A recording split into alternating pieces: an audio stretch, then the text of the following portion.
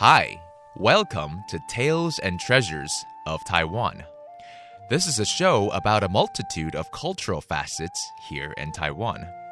From religions to customs, festivals to tourism, performing arts to indigenous culture, and of course, the culinary goodness of Formosa.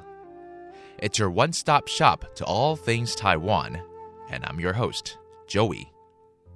欢迎大家收听台湾文化新视野，我是主持人 Joey。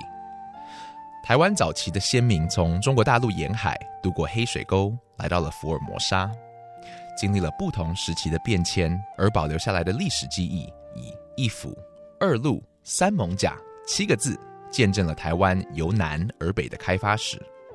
这个月，我们将一起来探讨台湾古城的历史与文化。Taiwan's history is closely tied to the development of trading ports along the western coastline. From the Spanish, the Dutch, the French, the English, the Japanese, and to the Chinese, Taiwan's major cities were all built by industrious merchants and tradesmen who came to the island for a better future. This month, let's explore Formosa's biggest settlements through the development of its economic history. This week, we'll talk about the history, the people, and the unique culture of Taiwan's first major city, Tainan. Inviting to the show is retired educator and now author Professor Wang. 这周我们来深度探访府城台南的历史、人文与文化。邀请到的是作家与教育家王美霞教授。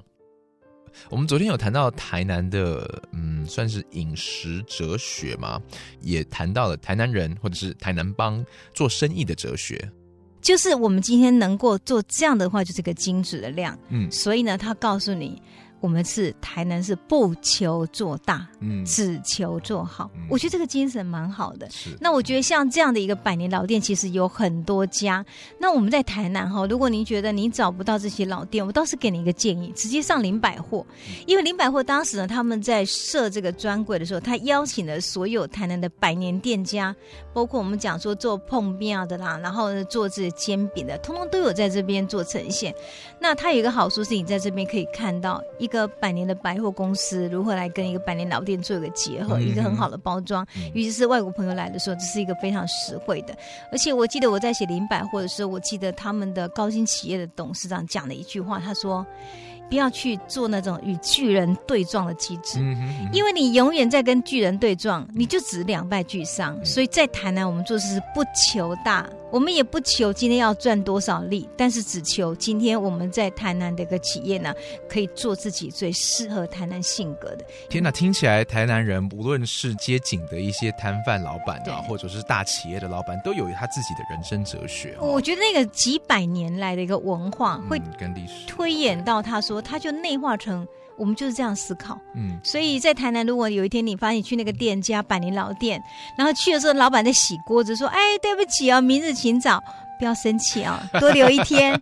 台南一定可以让你看到你喜欢的，而且台南一定可以让你学到其实我觉得很好的生活美学这样子。可能有一个文化的支撑，他们更懂得什么是我要的，什么是我不要的。对，所以在台南有些年轻人，比如说台南有一家那个日本料理店叫旨味，他就很道地的，他一天中午做12个，晚上做12个。我给他写了一篇文章叫12个人不翻桌，怎么有这种老板呢？可是他以前是大义励志的主厨，很多的粉丝哦。可是他就觉得，如果我每天我不知道多少人要来，第一个我没办法准备最好食材，对。第二个，我如果想说，哎呀，你赶快吃完翻桌了，我不能好好款待我的客人，所以他想做一个厨师，有一个让自己呢觉得我好像可以以厨师为骄傲的生活，所以他一天中午接12个，晚上接12个，就不多接。然后他告诉我说，美霞老师，你知道吗？因为这样的缘故，所以这12个人被我款待的人所吃到的食材一定是最新鲜，因为我每天准备，也没有浪费。对。然后第二个是我可以慢慢煮，我可以教他们，让他们看我煮些什么。还有第三个很大的体贴，如果这是个年轻人，他就多放一些肉。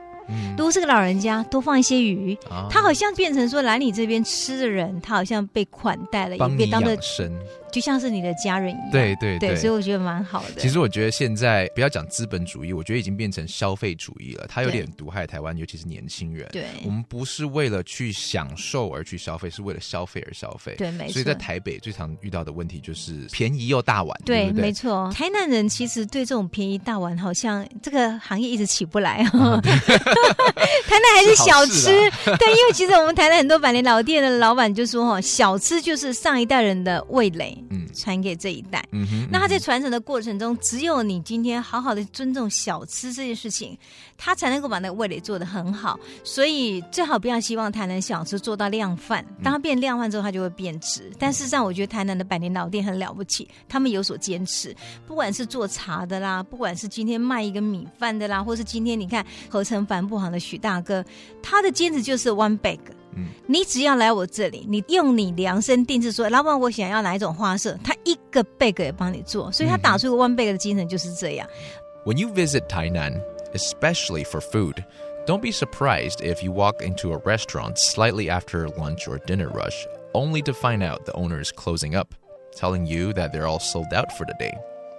Many of Tainan's business establishments operate with the belief that quality is more important than quantity. From sushi chefs to CEOs, Tainan business owners all seem to apply their life philosophy to their business operations. This is the reason why some stores stay open for decades and continue to pass down the craft and memory of generations past. Consistency, says Professor Wang, is the key to success. Most business owners in Tainan insist on delivering quality products and services without compromise. And only by doing so can they retain the cultural heritage of the city. Professor Wang says, if you wish to find some of Tainan's most renowned food stands or boutiques, stop by Hayashi Department Store, Taiwan's oldest department store. Here, you'll find a collection of the city's century-old local businesses that truly embody the Tainan style. That's it for our conversation about Tainan's business philosophy today. Next week, we'll talk about their corporate social responsibilities, their consumers' social contract, and much more. This is another Tales and Treasures of Taiwan. I'm Joey. Have a good night.